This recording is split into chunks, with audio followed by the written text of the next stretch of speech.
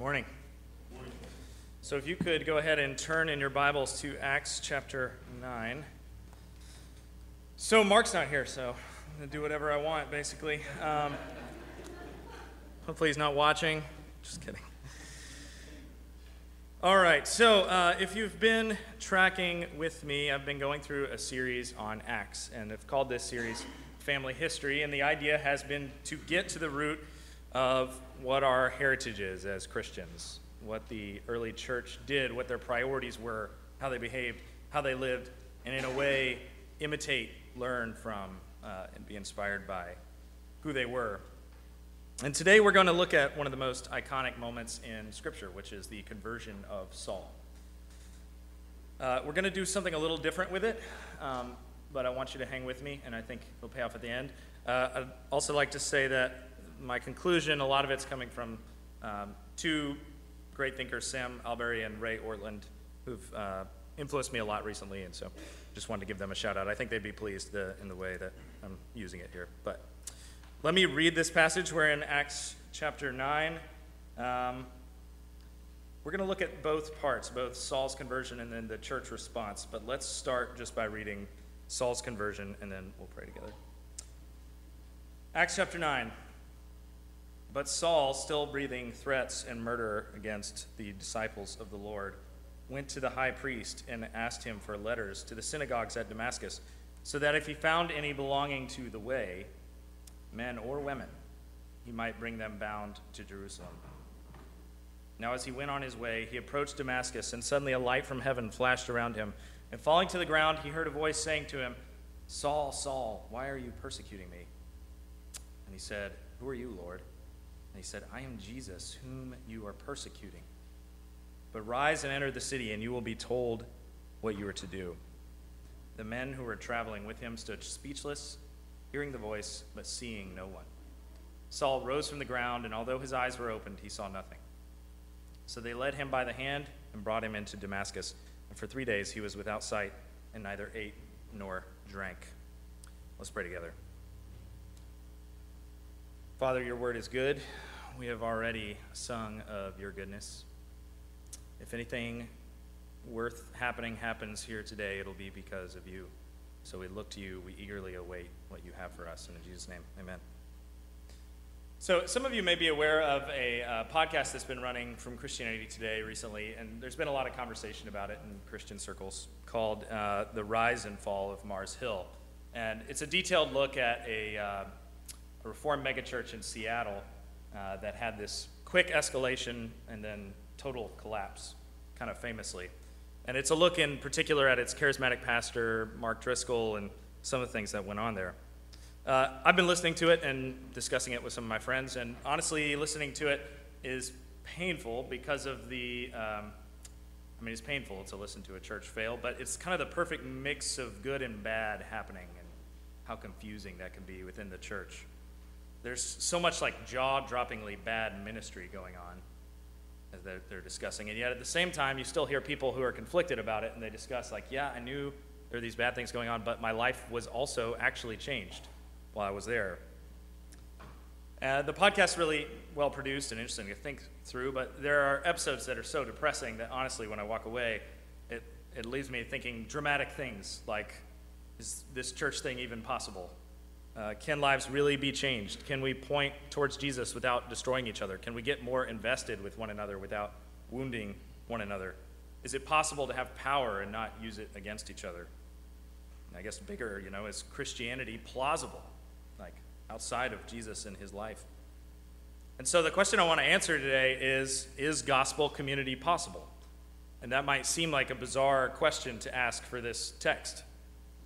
But I think in a weird way it answers that question. And I believe the answer is yes, and I think it's yes because this story is actually a story about how the church works. And what we're going to see is we're going to see Saul, and then we're going to see the church response. And the reason I think it's possible is because Jesus came for his enemies. Because Jesus came for his enemies, a gospel-driven church is possible.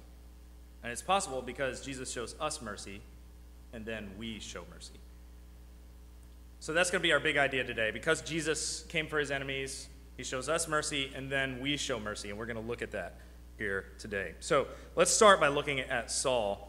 And up to this point, if you've been paying attention in Acts, Saul has been a pretty constant presence. Luke kind of checks in on him and what's going on with Saul as we're going through. And the biggest thing that we've seen him do is the first major martyr, Stephen, dies, and Saul is there, and he approves of it, and he thinks it's good. And it seems to lead him to this bigger persecution of Christians in Jerusalem.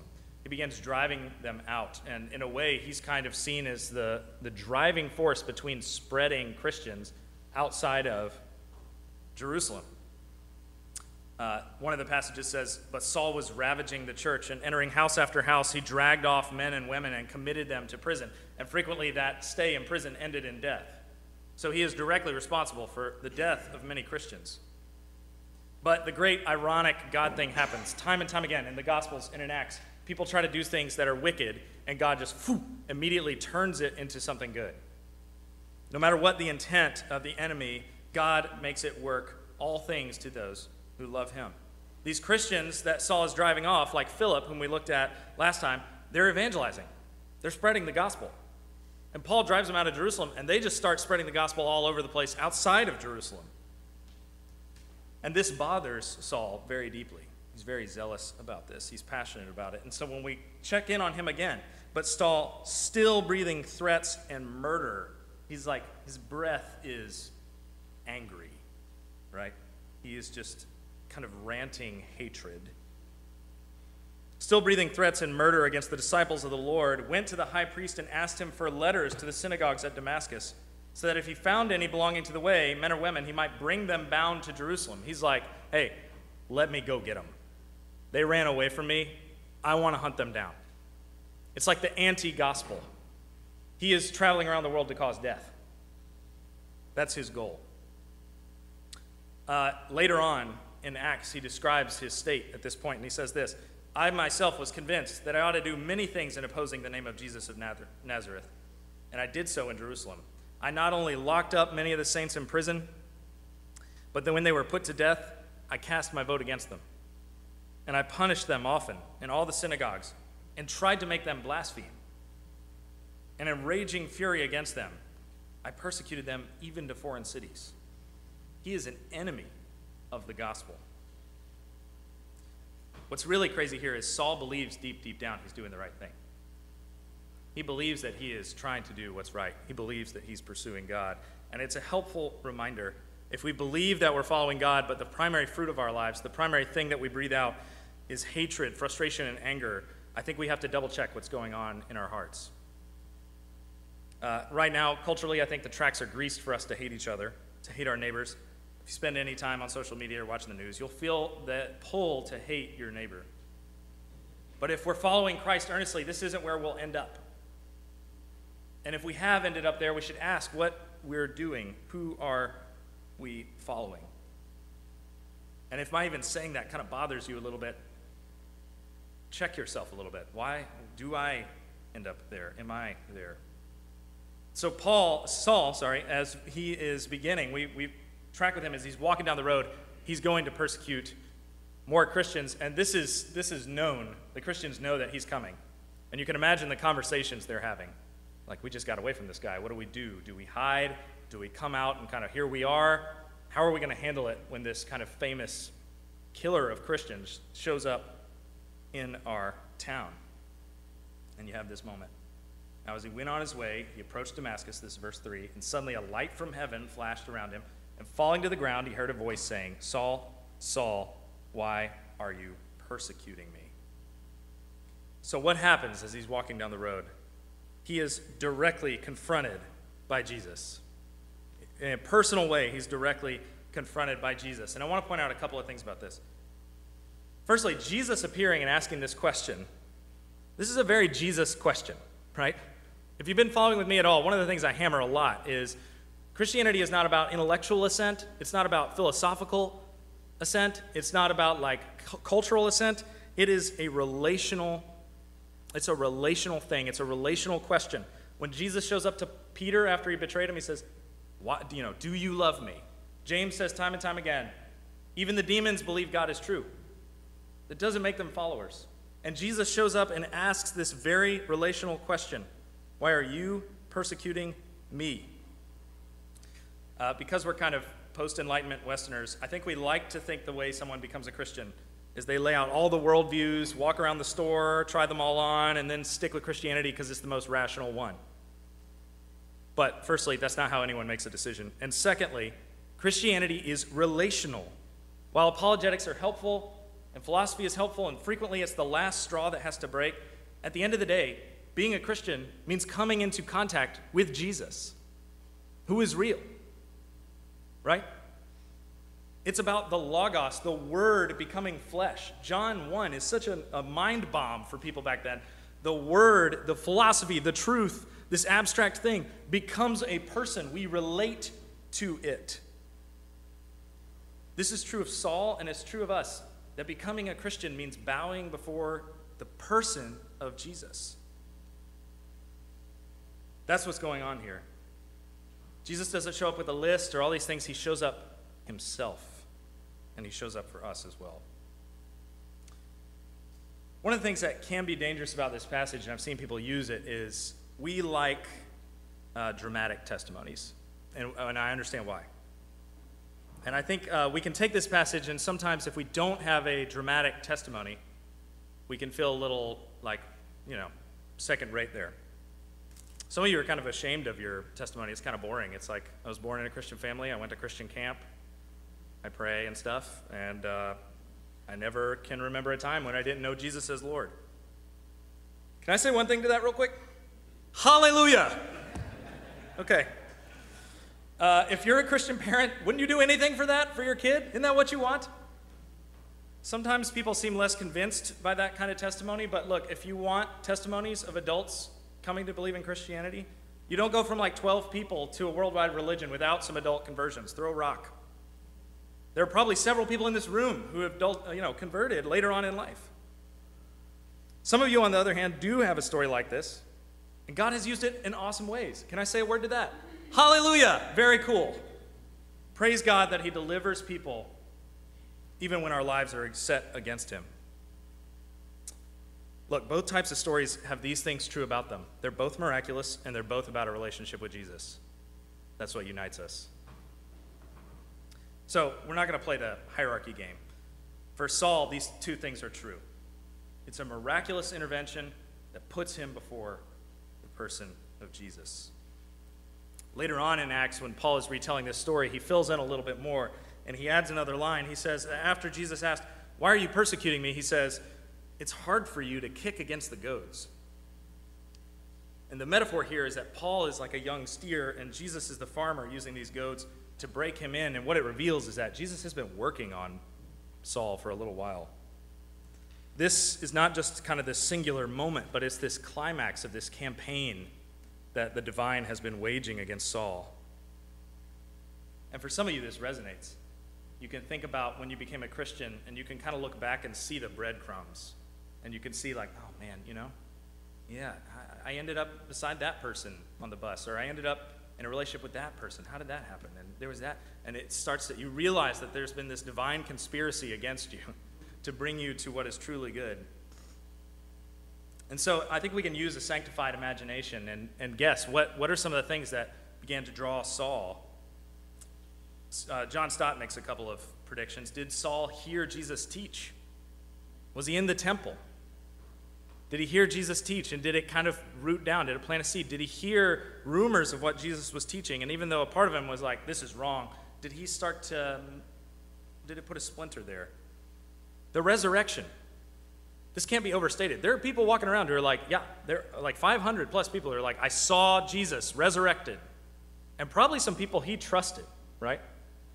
Are now walking around saying, hey, Saul, I don't know what to tell you, man. He was dead, and then I saw him alive. That would also put a splinter in your brain, I think. The sermon and witness of Stephen, who's martyred. Stephen gets this full sermon explaining everything, and the way Stephen handles Saul, who's like breathing anger and hatred, and is killing Stephen. Stephen says, forgive them, for they know not what they do. Stephen offers love to Saul as Saul is murdering Stephen. It had to stick with him.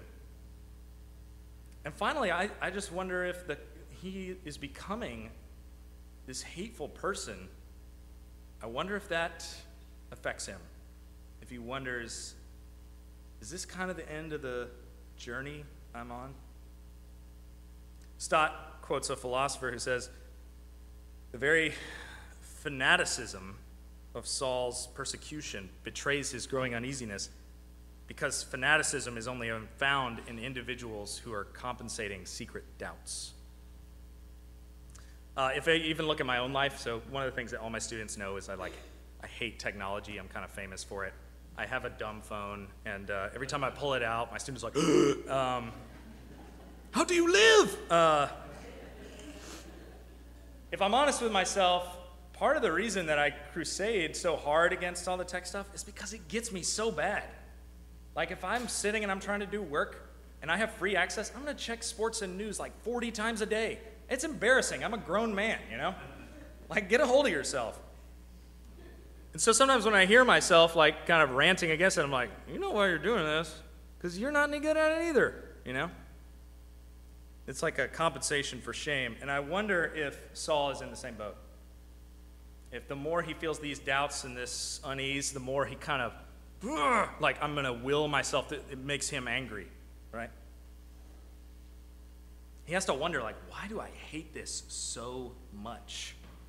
What is happening? And finally, look how this ends in verse 8 through 9. Saul rose from the ground, and although his eyes were opened, he saw nothing. So they led him by the hand and brought him into Damascus. And for 3 days he was without sight and neither ate nor drank. This dude rolls up into Damascus ready to kill people with power. And instead he comes in blinded, led by other people. He's been taken captive by Christ. It's totally flipped. He thought he was entering with all the power, and he enters in total humility. It's the kind of thing God likes to do a lot, actually.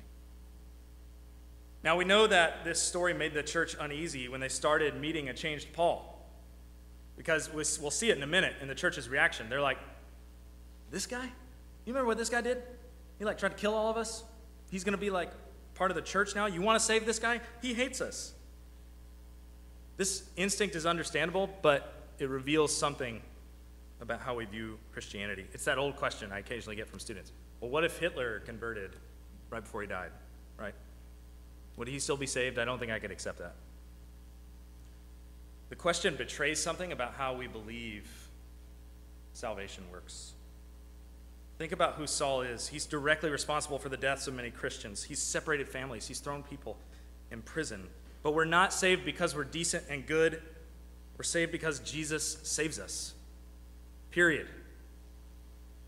It's not like there's this group of decent, good people that Jesus is really interested in, and then on the side he's like, yeah, and I'll also save these really bad people. He comes for his enemies. I recently rewatched that old 90s movie Hook, starring Robin Williams as Peter Pan. I don't know why I watched that recently. But there's the point of the story is Robin Williams plays Peter Banning, who's Peter Pan came back to the real world. He grew up. And in the story, his kids are kidnapped, and he has to go back to Neverland. Remember, he's Peter Pan, fight Captain Hook, do all those things, you know. And when he first gets to Neverland, he can't really remember that he's Peter Pan. And he's wandering around Neverland. He's wearing a full suit. Pirates are trying to take him captive, and he's holding out his credit card. He's trying to write a check, and they're throwing it overboard, it means nothing to us, you know. He's I'm going to get my lawyer. They don't know what that means. He begins kind of throwing out his resume, right? But none of that works. And it's a little like, I think, what we tend to do in front of God is throw out our resume, right? This is why you should love me. Look what I've done. Look what I do. It's none of that works. Our good works serve a good purpose, okay? They glorify God. They further his kingdom. They can draw us closer to him. They can point others to Christ. They make real community. They can help give us assurance of faith. But you know what they can't do? They can't save us. They can't buy us God's favor. It's a free gift. We read up here that Paul gave his resume, right? He gives his resume. I was a Pharisee of Pharisees. I was this great guy. But you know what? It was all rubbish compared to knowing Jesus as Lord. this is good news for us. Some of you have done some really terrible things that you feel deep shame about. Jesus doesn't come for you incidentally. You are who he came for. It's not like, well, yeah, Jesus saves these types of people, but if we really talked about what I have done, I don't think I'm just kind of squeaking in. You're not squeaking in. Jesus comes fully for you. That is what's true. And if you think that you are somehow elevated over the people who've done something really bad, that might be the really bad thing you're doing. Jesus comes for you too. We are all equally lost apart from God. Even the good things we do are rubbish apart from Christ. We're not bonus targets. Jesus comes for his enemies. We're his enemies. He shows us mercy, like he shows Saul mercy. So the answer to the hypothetical, what if Hitler confesses Christ, is, that's my baby. Hey, Posey. She wasn't liking what I had to say, I guess. The answer of what happens if Hitler converts on his deathbed, if Hitler earnestly repents and turns to Jesus and cries out that he's Lord and begs for mercy, you better believe he's going to heaven. You better believe he's saved by the gospel. Because Saul is saved by the gospel. Now we get to this second story, and this is where we're gonna do the payoff. Is a gospel-driven community possible? To be honest with you, when I first read this passage, I thought this part was kind of a tack on. Like, this part, the real awesome part is Saul going down the road in the light. This part is amazing, and I think it gives us a pathway forward as the church. So let's do this. We move to this new figure, Ananias. And I'm just going to read this for you. Let's read a little bit, starting at 10. Now there was a disciple at Damascus named Ananias. The Lord said to him in a vision. And now remember, Ananias knows Saul is coming. The Christian community is gearing up. They're like probably getting ready to die or to hide or whatever they've decided. The Lord said to him in a vision, Ananias, and he said, Here I am, Lord. And the Lord said to him, Rise and go to the street called Straight, and at the house of Judas look for a man of Tarsus named Saul, for behold, he's praying. And he has seen in a vision a man named Ananias come in and lay his hands on him so that he might regain his sight. But Ananias answered, Lord, I have heard from many about this man, how much evil he has done to your saints at Jerusalem. And here he has authority from the chief priest to bind all who call on your name. You want to send me there? That's suicidal. I'm trying to avoid this guy. But the Lord said to him, Go, for he is a chosen instrument of mine to carry my name before the Gentiles and kings and children of Israel. For I will show him how much he must suffer for the sake of my name. So Ananias obeys. And this is where things get pretty amazing, I think. So last we heard from Saul, he's in this house fasting. He has no vision. He's blind. Can you imagine what he's going through right now? This mix of like guilt, shame, and gratitude. Guilt and shame over now he's recognized like every person I dragged out of that home, every person, every woman, every child, every man that I dragged out of a home, that I justified the sounds of their cries. I justified that sound by saying I was doing what God wanted me to do was evil. My justification was wrong. And you can imagine the full weight of every one of those moments hitting him really hard. I mean, you would only expect that to be true. And then on a parallel line, you can imagine he's thinking, I can't believe God didn't just wipe me off the face of the earth or swallow me up. And so he's there, he's fasting, and he's just waiting. And Ananias walks in, and this happens, 17.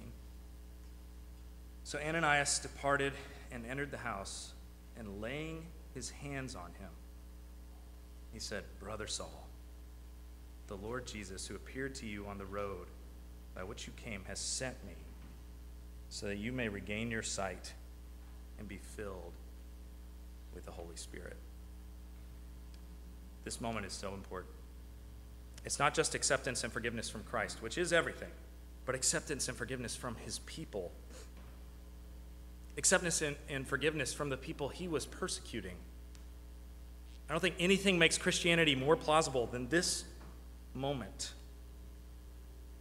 At the beginning, I mentioned this. I think this is about how the church should work. Here it is.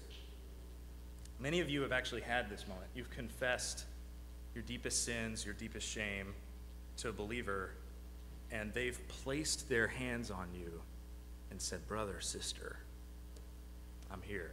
I affirm you. I see you. I love you. You can imagine Ananias walking in, scared, potentially like, I'm going to die. And he comes in and he sees this weak, guilt-racked man, blind, and sympathy takes over. And all he can do is put his hands on him and say, like, me too, man. Me too. But Jesus came for enemies. So he came for you. He came for me. And we're together on this. Those of you who've experienced this, I think that's radically, that moment changes lives. I've seen it happen. There was a story I read in the New York Times. I'm going to mispronounce his name. There is an Italian gentleman with a great name that I'm not going to dare to pronounce. I actually listened to how to pronounce it a couple times this morning, and, there you go. Anyway, he's in Italy. He's a great chef. Apparently, he's what they call a super taster. Super taster means when he eats food, he experiences all the different flavors. He has like a heightened sense. He would do things like train chefs how to distinguish between certain types of Parmesan cheese and that kind of thing. I mean, high level. He wrote reviews of restaurants. He worked at a restaurant for a little while. Gets COVID. He loses his taste.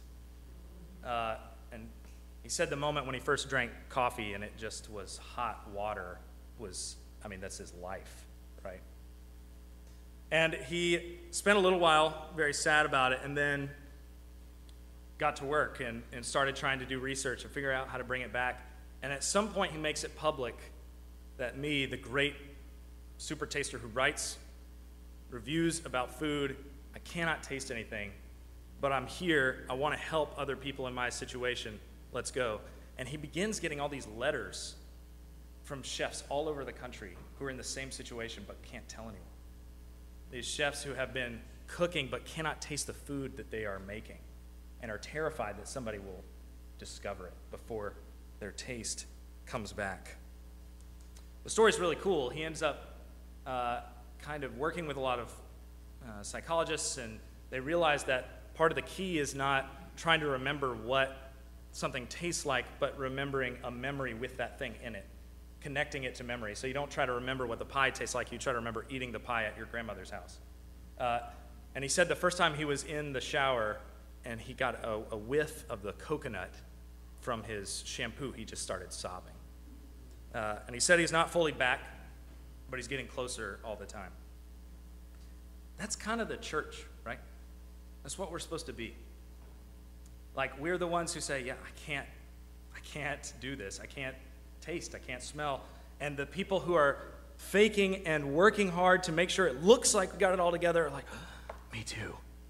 I can't either. That's the church. Ray Ortlund, and I'm paraphrasing, he puts it this way: if we proclaim the gospel from up here, but we don't have a gospel culture, we don't have the gospel.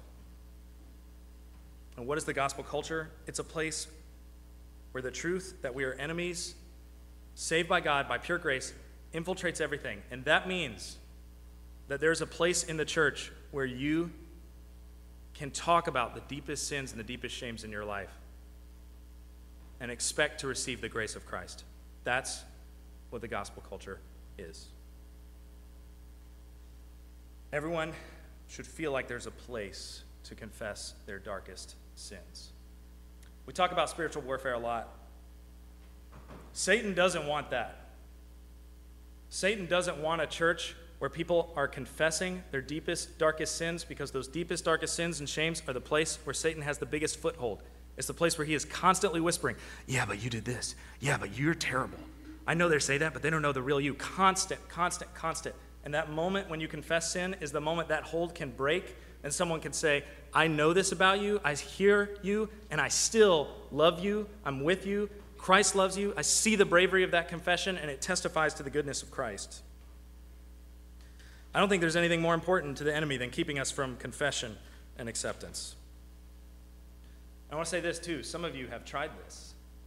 Some of you have tried to be vulnerable and have tried to talk about sins that you committed or shame that you have, and for whatever reason, the church did not reach out in love. And I'm deeply sorry. I'm deeply sorry. And that was not reflective of Christ in any way. I have a friend who confessed a sin to his pastor in confidence a while back, and the meeting went okay, but when he came the next Sunday, based on the way people were looking at him, he recognized that that pastor had shared that with several people. You know what? It's like a miracle that my friend is still a Christian, I think. I think it testifies to Christ's goodness. So here's my challenge to you all. Grace Presbyterian needs to be a place where people do and can confess their sins to each other. And here's the thing about confession, is it can feel like you want it to be a one and done, right? I'm going to confess this big sin. Whew, that was hard. I'm done. The thing about confession, we confess the same sins over and over and over. It's embarrassing, right? I confessed that last week. Can I get some new interesting sin? You know, I'm going to try something different just to mix it up in confession time. That's part of it, right? That's part of the humility. Yeah, we mess up a lot. We hit the same tracks in the road a lot. Sometimes it feels like we're in the same place for years and years and years and years. And then maybe one day we look back and go, oh, wow, somehow I don't quite struggle with that quite as much. Can I say one other thing as a teacher of young people is if you have an opportunity to speak into the lives of young people and they come to you in a vulnerable moment, I know it is very tempting to hit the panic button if it's something that scares you. I know it's tempting to see it all the way to the end, to knock down the dominoes and say, this is probably where it's going to end up. It is so important in that moment that you not respond in panic and that you stick your hands out and say, you're my kid, I'm with you, and work out the details later. And if as you hear that, you think, you know, there are places where I've responded with panic, talk to your kid about it. Hey, you came to me really vulnerable, and I don't think I responded the right way, and I'm sorry. I don't think you know how much that would mean. So, Grace Presbyterian, if it's just a place where we try to be great and hide our failures from each other, we might as well start a bowling club or something, right? But if we want to do a gospel culture, you can see where this requires real bravery. It requires real courage. It requires the Holy Spirit. Friendship should be a place of confession. Family should be a place of confession, and we should see it over and over and over and over. We're the people who've lost their taste, and we confess that to people. And they go, me too, and want to talk to us. I think this is the thing that makes Christianity plausible. This is the thing that makes gospel community. If people see this, it changes everything.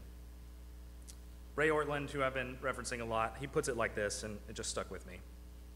He said, I'm now 71 years old, and one of the most important things right now in my existence is preparing to die well. I want to die honorably. I don't want my family and my church to have to clean up a mess after I die that I had left concealed. I want to die honorably so people can weep at my funeral, rejoice, and move on. And my memory actually provides a lingering blessing into the next generation. And the only way I know how to end well is to live well, which is not sinlessness, but confession of sin. It's not sinlessness, but confession of sin. You want to know how to be a spiritual leader? How to set the tone in your family? Confess your sins. So how will the church work? How will we create a gospel community? How does this thing do? This moment, over and over and over and over again. Saul and Ananias meeting Jesus and having Jesus and the church in sync with one another, reaching out and blessing one another. And observe the outcome. Let's look together. Acts 9:20, and immediately Saul proclaimed Jesus in the synagogue, saying, he's the Son of God. And all who heard him were amazed and said, is this not the man who made havoc in Jerusalem of those who called upon his name? And has he not come here for this purpose, to bring them bound before the chief priests? But Saul increased all the more in strength and confounded the Jews who lived in Damascus by proving that Jesus was the Christ. The result? He knows the good news in his soul, that Jesus is good and loves his enemies, and it compels him to go out and speak, and he doesn't do it because it's a thing to check off the list. You can imagine that moment as the scales fall from his eyes, he can see again, and he's like, take me to the temple, because I have things to tell people. I came to kill you, and your God, your Savior, showed me what forgiveness looked like, and you showed me what forgiveness looked like, and praise God, hallelujah, he's real, Christ is risen. That's what he says, and that's how the church should work as well. Let's pray together. Father, this is a real challenge for us. It's scary to confess sin. I believe in my heart of hearts that confession of sin is not just the place where the church happens, it's the place where you are most ready to meet us. Father, there are a lot of people in this room, I think, who've never thought about this or thought of ways to confess sin, and it's a challenge for all of us, Father. It's easy for us to go a long time and not deal with these things. Father, I ask that you would give us the courage to confess sin. I ask that we would look for it, and when it comes, we would respond with grace. Be with all of us who have an opportunity to speak into people's lives. Father, instinctively, we just don't do what's right. We constantly go back to the old ways. We think about performance. We forget that we were enemies too. May that knowledge salt everything that we do. May people know that we are a place that they can confess their sins because we respond with the same grace that Jesus responded to us. In Jesus' name, amen.